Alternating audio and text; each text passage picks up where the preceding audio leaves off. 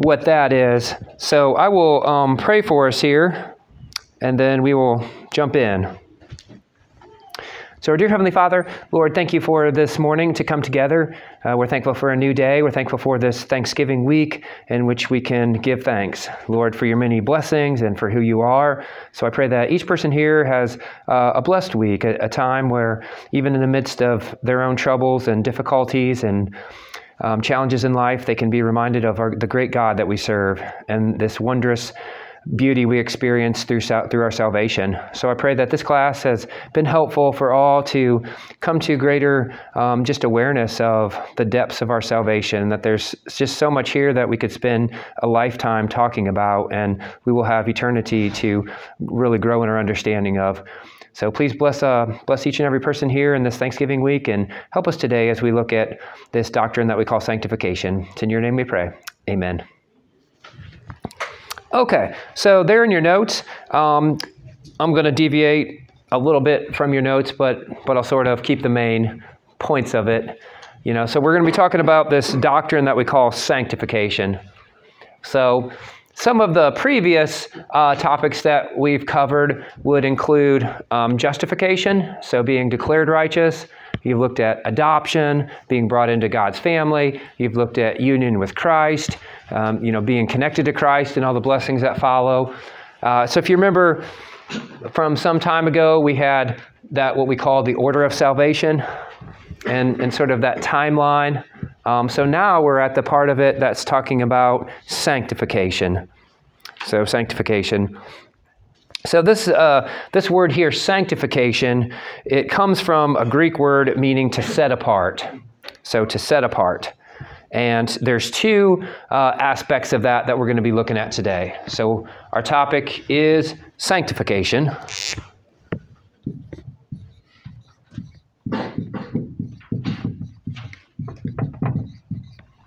So earlier, you talked about justification. Can anybody give me that definition of justification, or at least a definition of justification?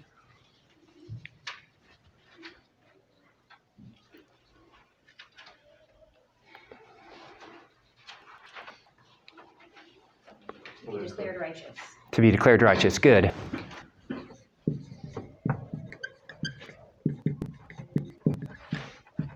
So just remembering here, your final exam will consist of 200 multiple choice questions and then 10 essay questions.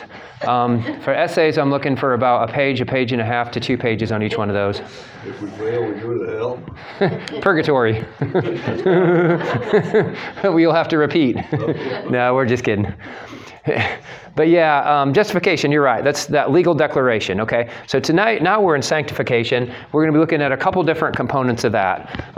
We'll be looking at one aspect of that, and there's some different names to this, okay? So positional or definitive sanctification, okay? And then another component of that is called progressive sanctification.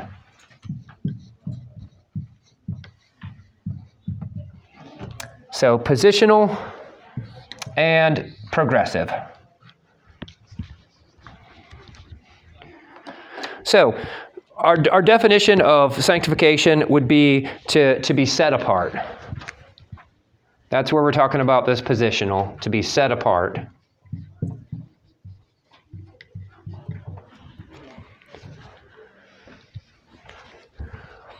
And then that's in one sense. And then in another sense, we're growing in this.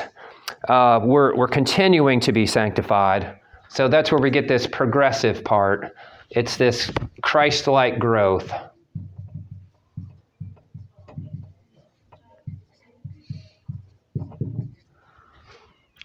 So if you look at it, in sort of a timeline even, you have a positional aspect of it.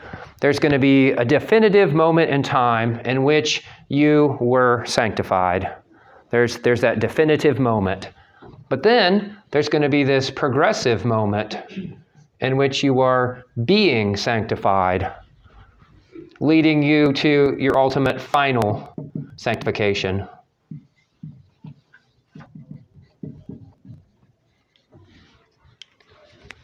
So that's maybe where a lot of people get tripped up, is they don't necessarily understand that there's different components to this. When they look at sanctification, they don't maybe realize there's a positional element to it, and then there's a progressive element to it. So we want to make sure we understand both of those. So again, sanctification is the work of God by which he makes people holy. So in Latin, that's a little bit harder to understand. If you're just looking at the English word, it's a little bit harder to understand. But in the Latin word, you have these two components right there. Part of it, sanctus, means holy, and then you have phase, or to make, I should say. So to make holy. So that's how we're distinguishing between sanctification and justification. And it's very important that, when you leave this class, you have a good understanding of the differences between the two of them. Because many Christians get tripped up over that. They don't understand how justification and sanctification are different from each other. And so it plays out, maybe, we'll talk about some of the errors that people have fallen into regarding sanctification, but just one of those would be this idea that we have to keep doing things in order to keep our standing with God. Like, I don't know if I've done enough to make it into heaven. I don't know if I've quite tried hard enough, or if I've done quite enough good things. And you'll hear people say that pretty frequently. And so that's where this misunderstanding between justification and sanctification come in. They're confusing the two of those. They think that sanctification is somehow the way in which I get to heaven by being holy enough for God, by being righteous enough for God. And they're torn because they realize, it just don't seem to be measuring up, and it doesn't leave me feeling very comfortable here. But no, our justification, if you remember that, what part of this is God's work, justification? All of it. Yeah, all God's work. 100%. No works in that. You don't do anything to be justified. What we're going to have to flesh out here in sanctification is, in some way, there's a role that we play in that. Well, what is that? So we want to try to understand that as well.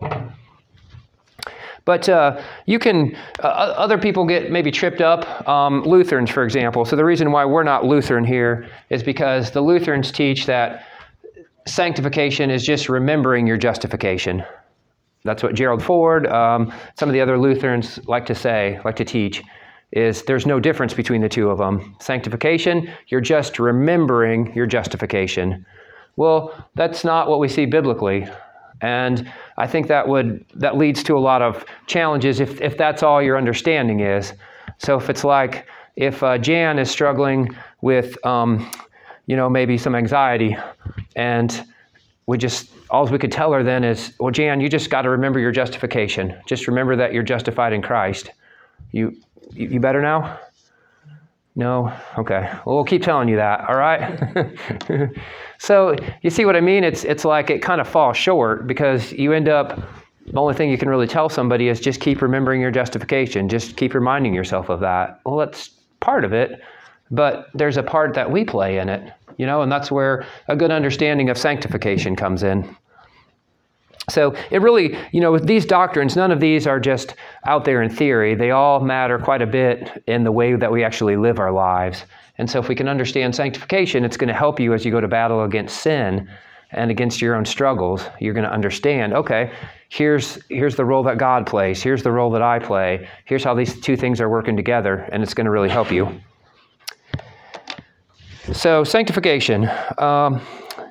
Sanctification is this change in us. This change is happening. We are being changed from somebody who was captured by sin and enslaved by sin, and somebody who really had the image of God distorted in us. We are changing to grow in Christ's image. So justification is freeing us from the power of sin and the guilt of sin. Think about it that way. But sanctification then is freeing us from the stain of sin. So sin leaves a stain, a mark on us, and that's what sanctification is.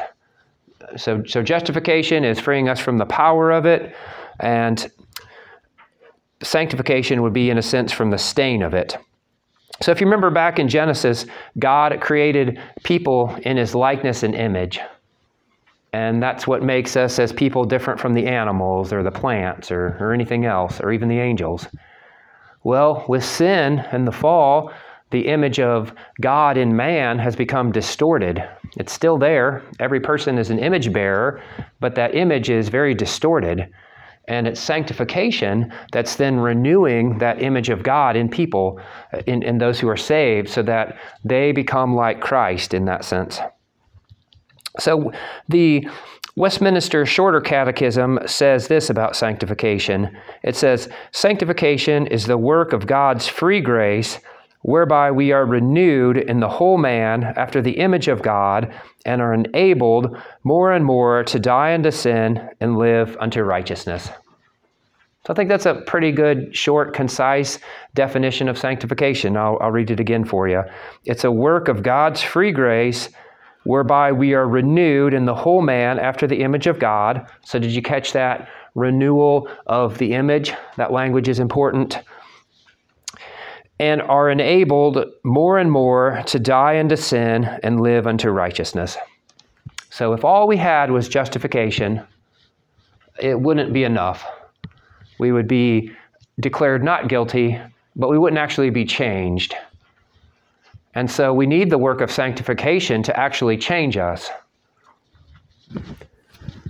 So sanctification is called a work and not an act, because it involves a real change in a person's nature over time. It's not like a legal or a relational change per se, but it's a work. There's a real change. So in justification, this was a declaration, but it didn't actually change us. So when God declared you not guilty, it didn't actually change you. It was a legal declaration. So sanctification, though, is God changing us. So our salvation then is a really big concept, not a really small concept. If our salvation was only justification, God just giving you a get out of hell card, I think it would not give glory to God like it should. But God is going to be glorified, and so he's going to change.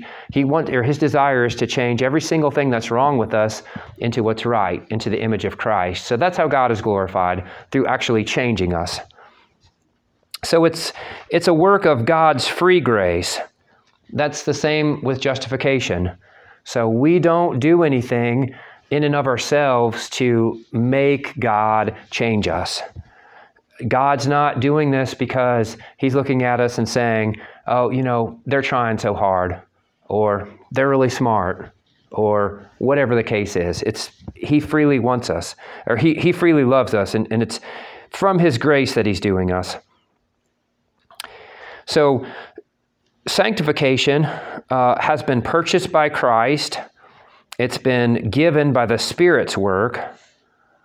So apart from Christ's work, apart from the work of the Spirit, we wouldn't be transformed into the image of Christ. So I want you to think maybe a little bit before we go forward. Think of this category of legalistic holiness. So this legalistic self-righteousness. How is the sanctification that we're talking about different from a legalism? What do you think?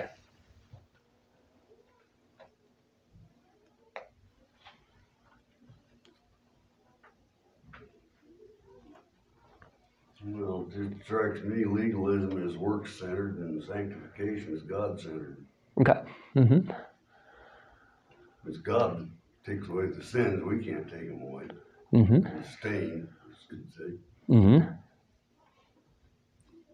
Yeah, so Joel is pointing out that in sanctification, we have God working, versus in legalism, it's the person is doing things, but you don't always know from the works and what's happening whether this is God or the person, right? And so that's why a legalism and sanctification can sometimes, at least maybe initially, look a lot alike.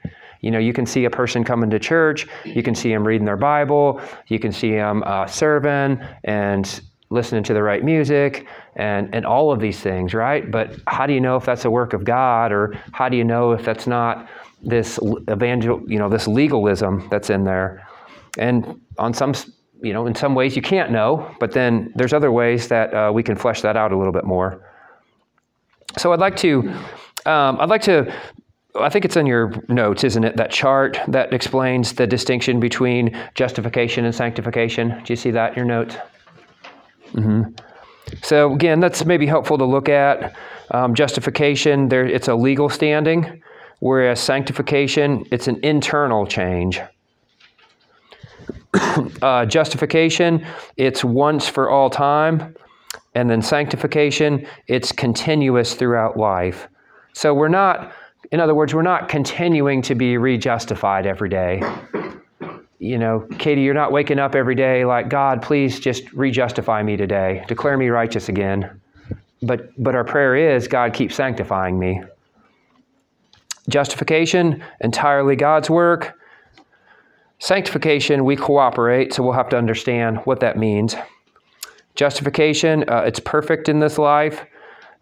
Sanctification, it's when it says not perfect in this life, meaning it's not completed. But even with justification, I mean, we're still all awaiting a final justification. So I would even say that our justification is not as final as it one day will be. Justification is the same in all Christians. If you're a believer in Christ, you got the same legal declaration that every other Christian got. I mean, Gabe's justification, his legal declaration from God is not different from Teresa's, for example. It's the same. But sanctification can look different. It's greater in some than it is in others. Any questions so far, maybe about that chart or anything we've talked about the differences between justification and sanctification? Or any thoughts? Feel free to give your thoughts as well. Thinking of the difference in sanctification and legalism, legalism has so much of man's will in it. And I just think the way that I am most clearly see sanctification in my own life is through suffering. And I would rather not do that. So that's not my will. Yeah.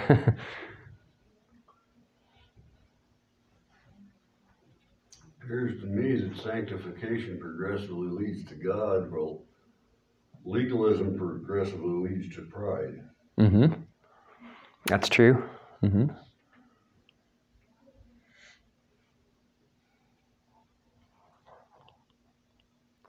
So it's always the danger that we, can tend to fall into, is we can, even in churches, we can tend to push this moralism, this effort of like, get your life together, clean it up, do good, and that's what Christianity is.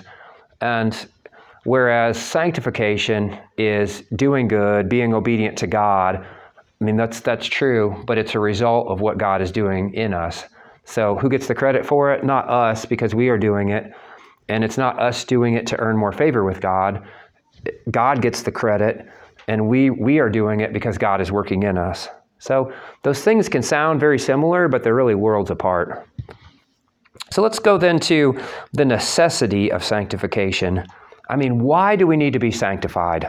I'll throw that out there to you as a question first. Why do we need to be sanctified? Why isn't justification enough?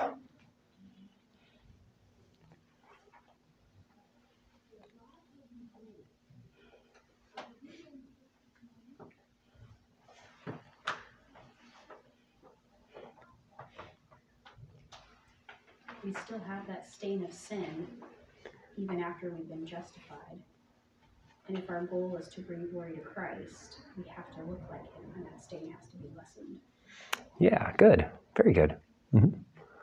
Makes us a better image of Christ to others. Yeah.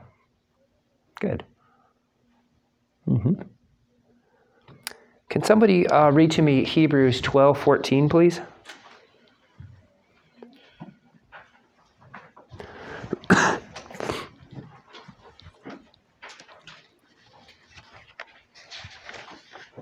I can do that.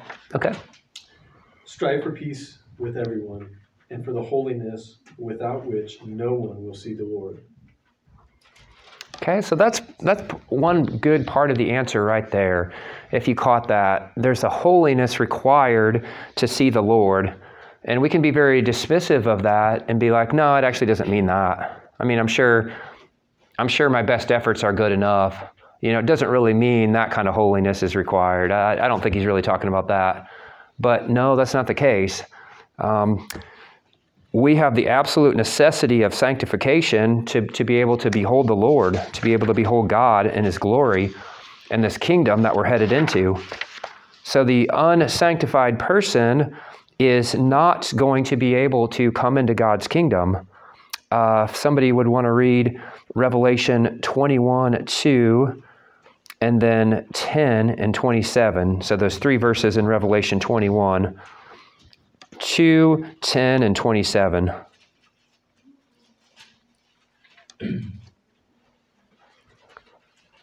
And I saw the holy city, New Jerusalem, coming down out of heaven from God, made ready as a bride adorned for her husband. And 10, and he carried me away in the spirit to a mountain great and high, and showed me the holy city Jerusalem, coming down out of heaven from God. What was the next one? And 27. And there shall in no wise enter into anything unclean, or he that maketh an abomination and a lie, but only they are written in the Lamb's book of life. Yeah, thank you. So they're in that context. I mean, I understand there's different interpretations of what this passage is talking about, but my understanding is, this is symbolic of God's kingdom, as God's dwelling encompasses the whole earth. It's this new heavens and new earth. And there's nothing unclean that's going to come into it. So there's an absolute necessity that all of us, or everyone that's entering in it, is going to be holy. So if you want to take notes, first, God's people must be sanctified because God is holy. So God's people must be sanctified because God is holy. If I could get someone to read 1 Peter 1, verses 14 to 16, please.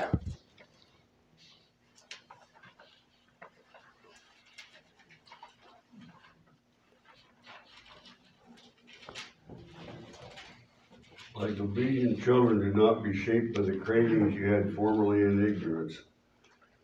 Instead, just like the Holy One who called you, be holy yourselves in everything you do. For it is written, the Holy One shall be, for I am holy. Holy you shall be, for I am holy. Mm-hmm. Okay, thank you. 1 Peter 1, 14 to 16. So sometimes, it's pretty common for people to say, well, God can't be in the presence of sin. And then, of course, that starts other conversations like, well, how did Satan then come and talk to him then? Or, what about this and what about that? And so I don't know that that's necessarily the most helpful way to say things, but it's very true that in order to dwell with God, people must be sanctified. Okay, so people must be sanctified. And you see that throughout the Old Testament and throughout the New Testament there as well. If God would allow unsanctified people to dwell with him, that would deny that he's God. So in order to dwell with God, we use that language, not just be in the presence of, but dwell with. Those must be sanctified. Second, God's people must be sanctified because they are image bearers. So God's people must be sanctified because they are image bearers. So I mentioned this back in Genesis 1, verses 26 and 27, were created in God's likeness and image. And so at the core of that then is holiness. To be created in God's image is to be holy. It's the purpose for which God created everything. So rocks or trees or animals don't have to be morally excellent because God did not create those things to reflect his personal character. A rock is not created to reflect God's attributes or character, but humans are. So if human beings are not holy, they then fail to fulfill their purposes, and they fall short of the glory of God. So again, one of God's purposes as we go forward in redemptive history is that those, every single person he brings into his family will fulfill the purposes for which he's created humanity. So we're going to be dwelling in the new heavens and the new earth, and we'll be perfectly fulfilling God's purposes for humanity, unlike the first Adam. But in order to do that, holiness is required. You cannot fulfill God's purposes apart from holiness. So that's why sanctification is necessary.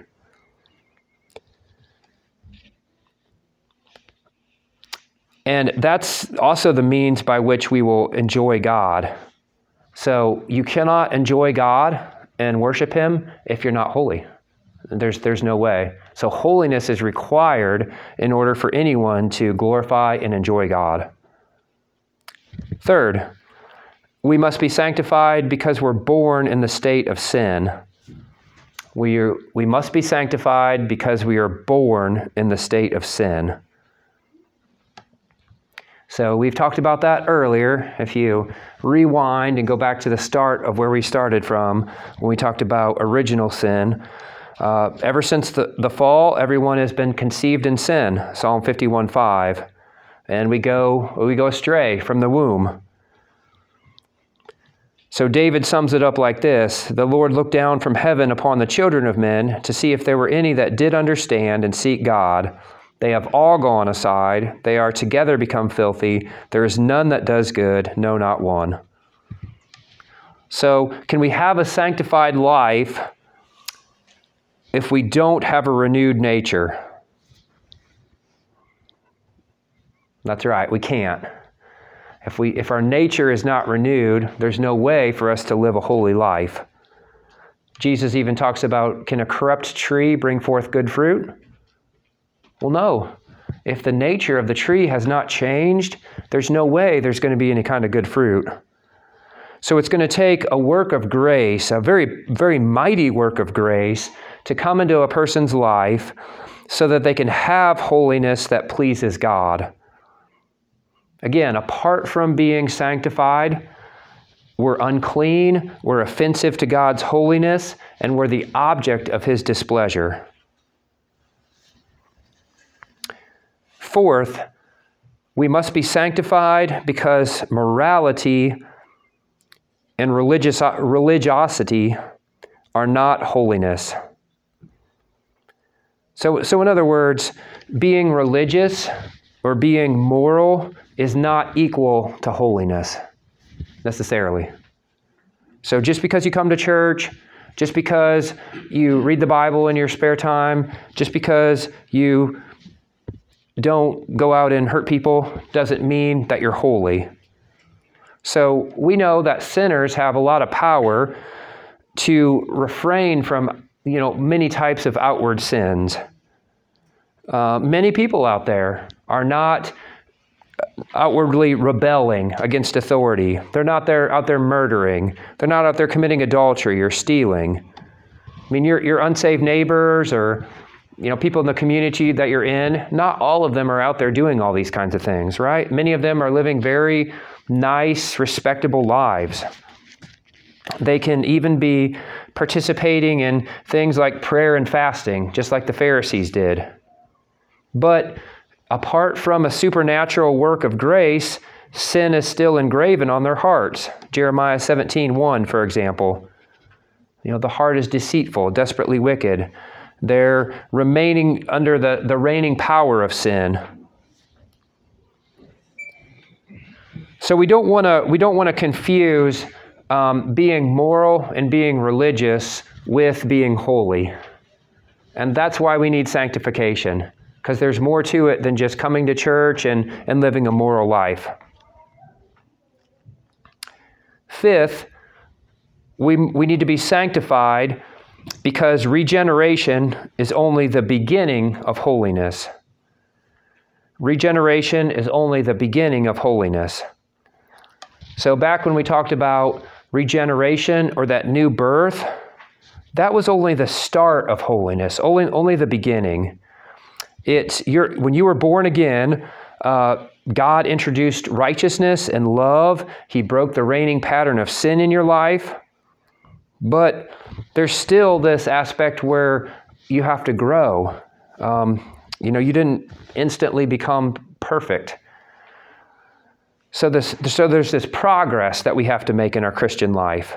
You're probably experiencing these battles all the time between the flesh and the spirit. You have thoughts and desires that you know aren't of God, and you have thoughts and desires that you know are of God, and you have a battle between the two of these. There's thoughts in your mind that need to be renewed.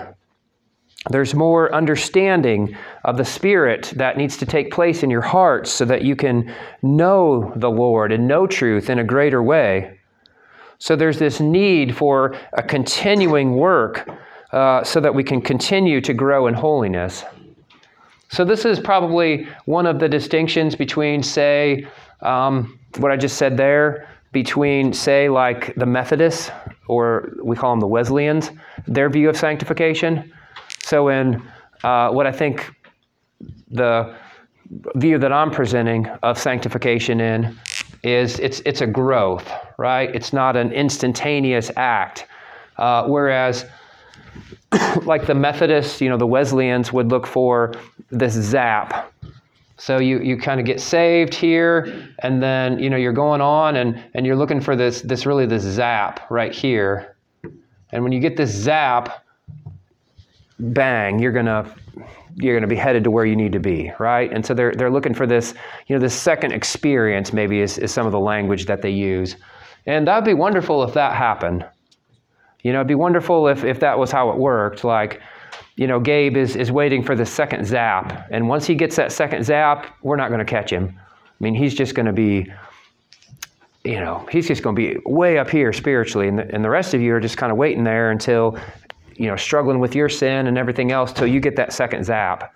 But that's not how it works. Sanctification is more like this. It's more like, right? But it's definitely not like this. That's not it. But up and down and kind of all over the place. But the point being, there's this progression. There's this progress that we're going on. And what began all that was God's work of making you alive. Josh, I'm curious, what if what scripture does Methodist use to justify that stand in regards to sanctification? Yeah.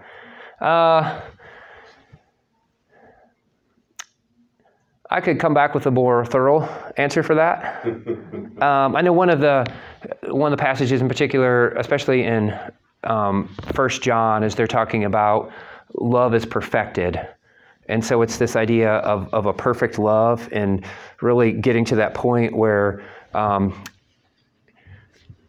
if you can get to that point, you're going to have this almost this perfection in a sense. So I think they would. Paul mentions a second experience of grace, and there's different ways to take that. And so they're going to take a passage like that and be like, well, see, that's what Paul's talking about right there. But I could certainly come back with a definitely more thorough answer for that. Just curious. Yeah.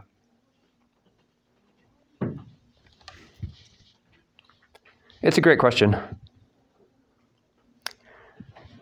So 6, then, God's people must be sanctified because salvation demands the response of holy love. Salvation demands the response of holy love. So we as Christians have been forgiven much, and therefore we are to love much. It's a love that motivates us to honor Christ with our lives and costly devotion. Paul talks about presenting our bodies to be a living sacrifice. People must know how great their sin and miseries are and how they can be delivered from them, but also how they can show their gratitude to God for such deliverance.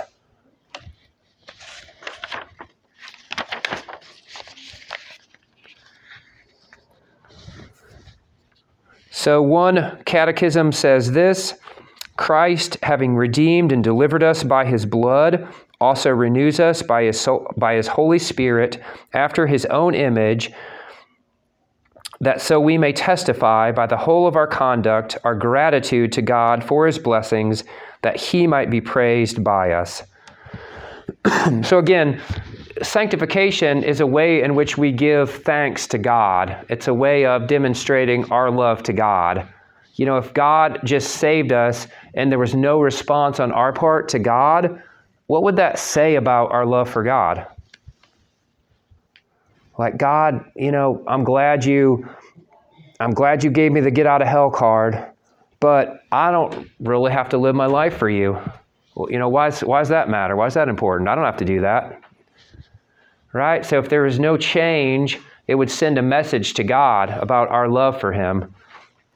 So your sanctification, again, it's not earning you favor with God. That's not what I'm trying to say, but it does send a message about the way in which we love God.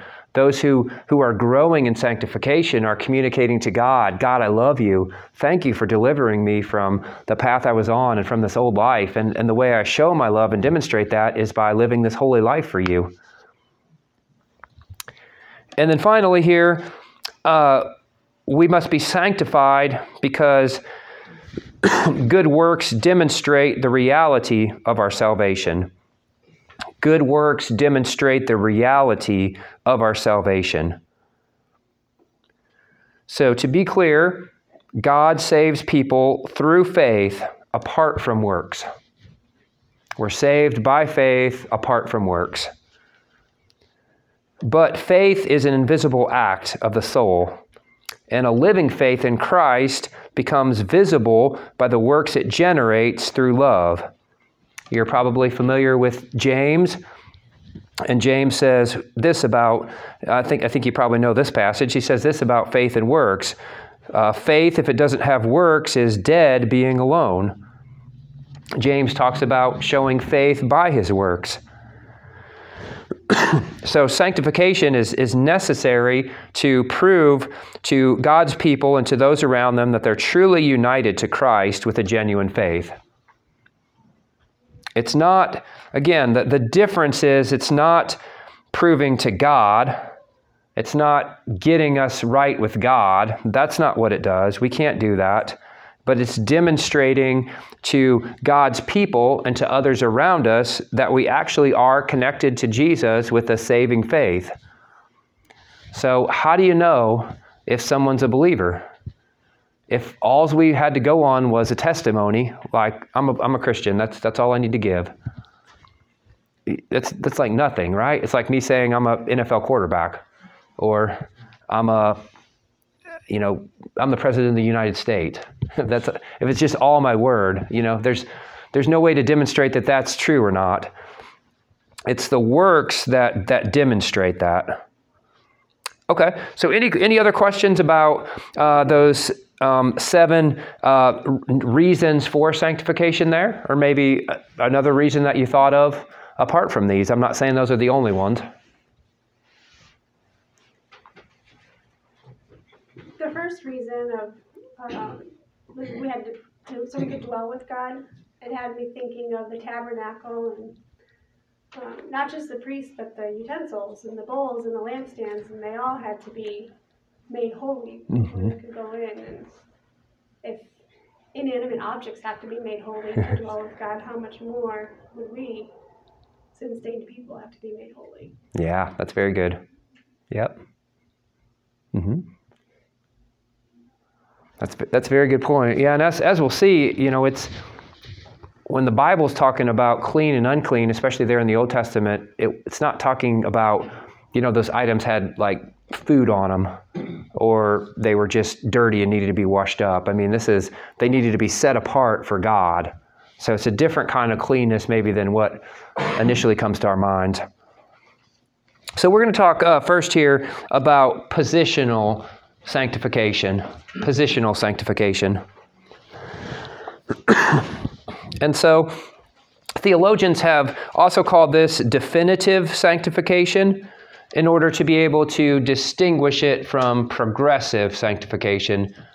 So we need some way to distinguish this aspect of our sanctification from this aspect of our sanctification. So definitive sanctification, it's a decisive and definitive breach with the power and service of sin. So it happens at a particular point in time. There's a break from the penalty and the power of sin. So you can go back to when you were saved, when the Spirit worked in you, and you were definitively and positionally set apart. And it's signified outwardly by baptism. So Paul, we're going to have some baptisms here coming up in this next service here. And Paul writes, "How shall we that are dead to sin live any longer therein? Do you not know that so many of us as were baptized into Jesus Christ were baptized into his death?" So this definitive sanctification, it's signified outwardly by baptism. It's the beginning of the Christian walk or the Christian life, and it really paves the way for the progressive sanctification that will follow that. There in your notes, you've got 1 Corinthians 6:11. That's talking about this definitive sanctification. Paul says, "Such were some of you, but you were washed, you were sanctified, you were justified in the name of our Lord Jesus Christ and in the Spirit of our God." So he's talking about this definitive moment in time in which this was true for you. Okay, so positional, you're set apart. It happens at a moment in time. Now, let's go to progressive sanctification here. So this is where we pursue holiness. This is where we are actually growing in Christ-likeness. So after Paul has reminded them there in Romans 6 of their decisive death to sin and coming alive to God, he then calls them to go on to pursue this growth of holiness in their lives. So can we take a look at Romans 6, 19 to 22, please? And if I could get someone to read those verses.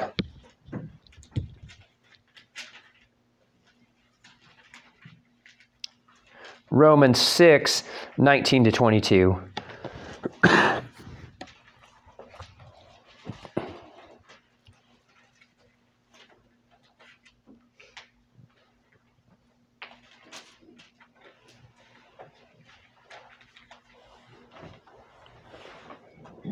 I put this in human terms because you are weak in your natural self, just as you used to offer the parts of your body in slavery to impurity and to ever-increasing wickedness. So now offer them in slavery to righteousness, leading to holiness.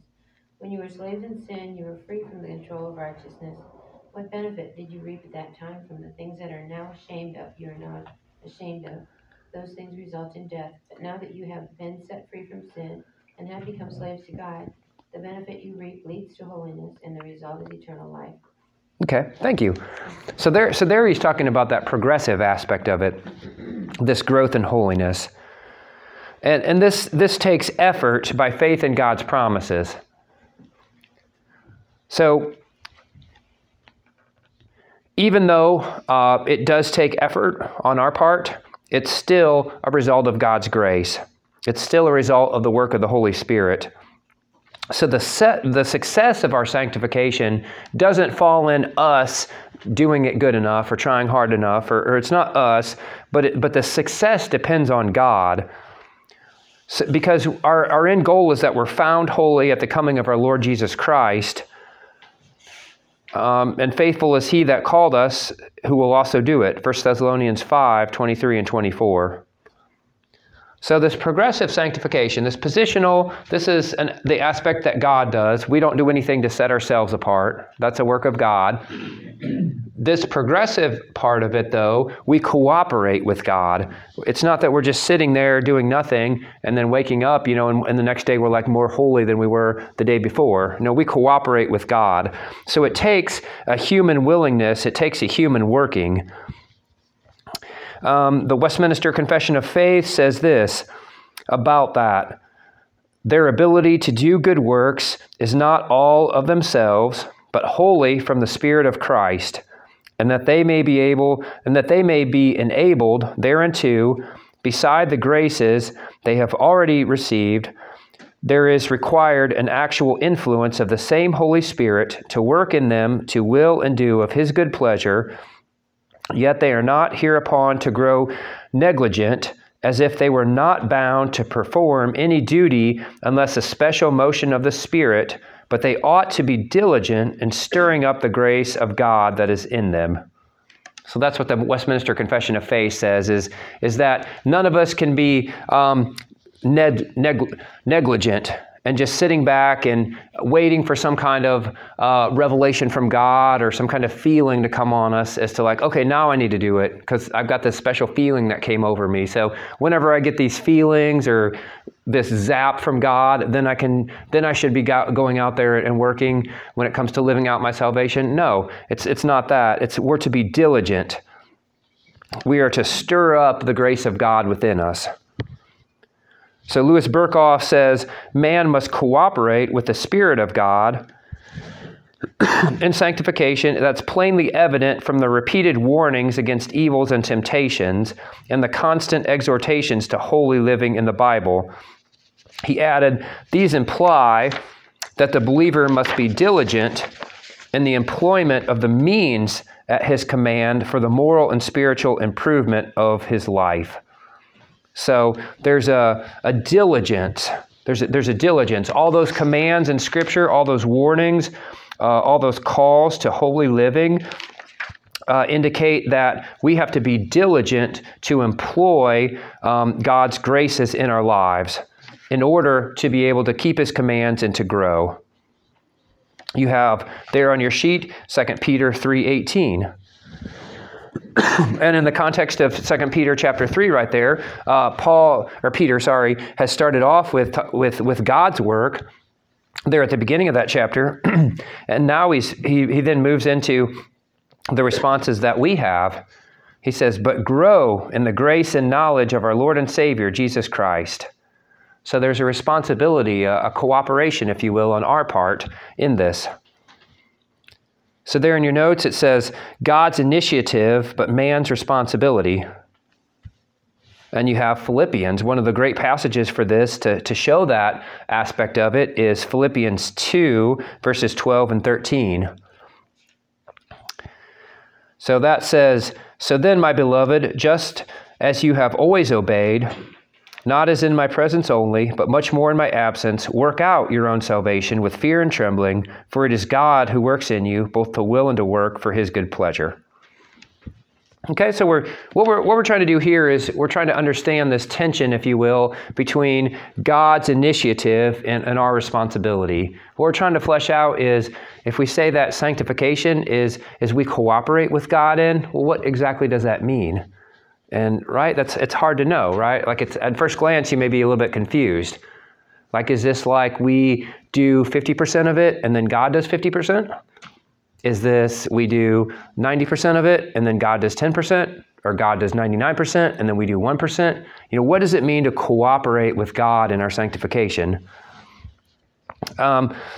But I like what John Murray says about this balance here that we see in Philippians 2, verses 12 and 13. So the balance is between, if you notice that there in the text, working out your salvation, but at the same time, it's God working in you.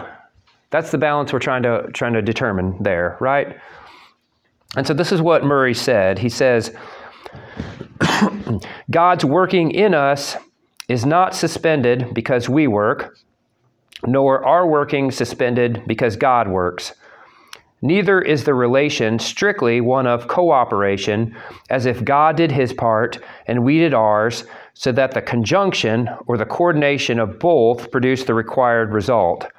God works in us and we also work. But the relationship is that because God works, we work. All working out of our salvation on our part is the effect of God's working in us, both the willing and the doing. So let's try to make that simple, okay, as we end here for today. Let's try to make that simple.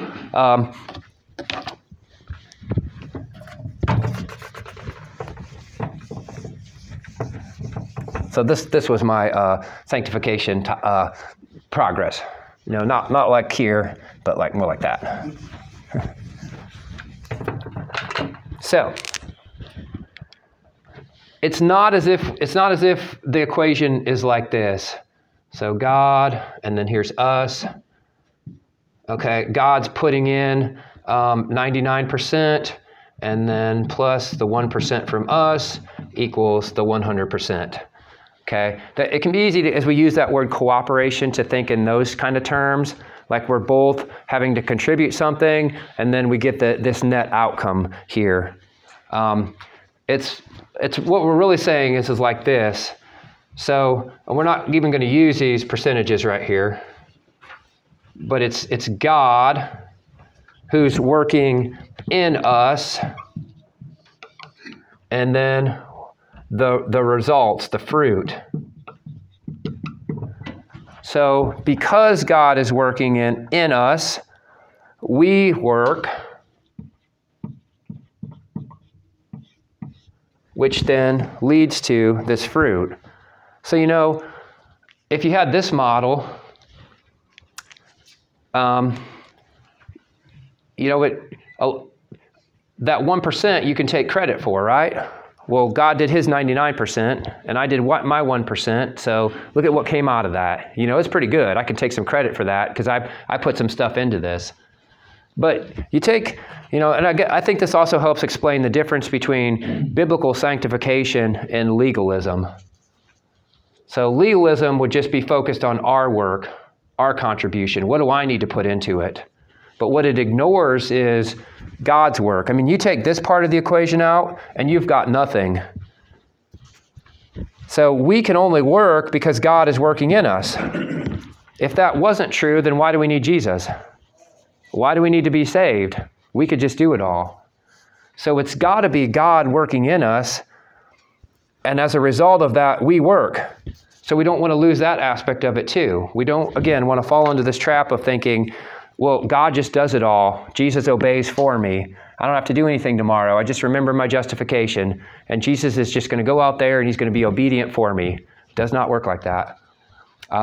We work. We fight temptation. We strive to renew our thoughts. We focus on godly promises. We fight the flesh. We seek to exercise self-control. But we can only do that because God working in us, and then that produces the fruit, all of which the credit goes completely back to God.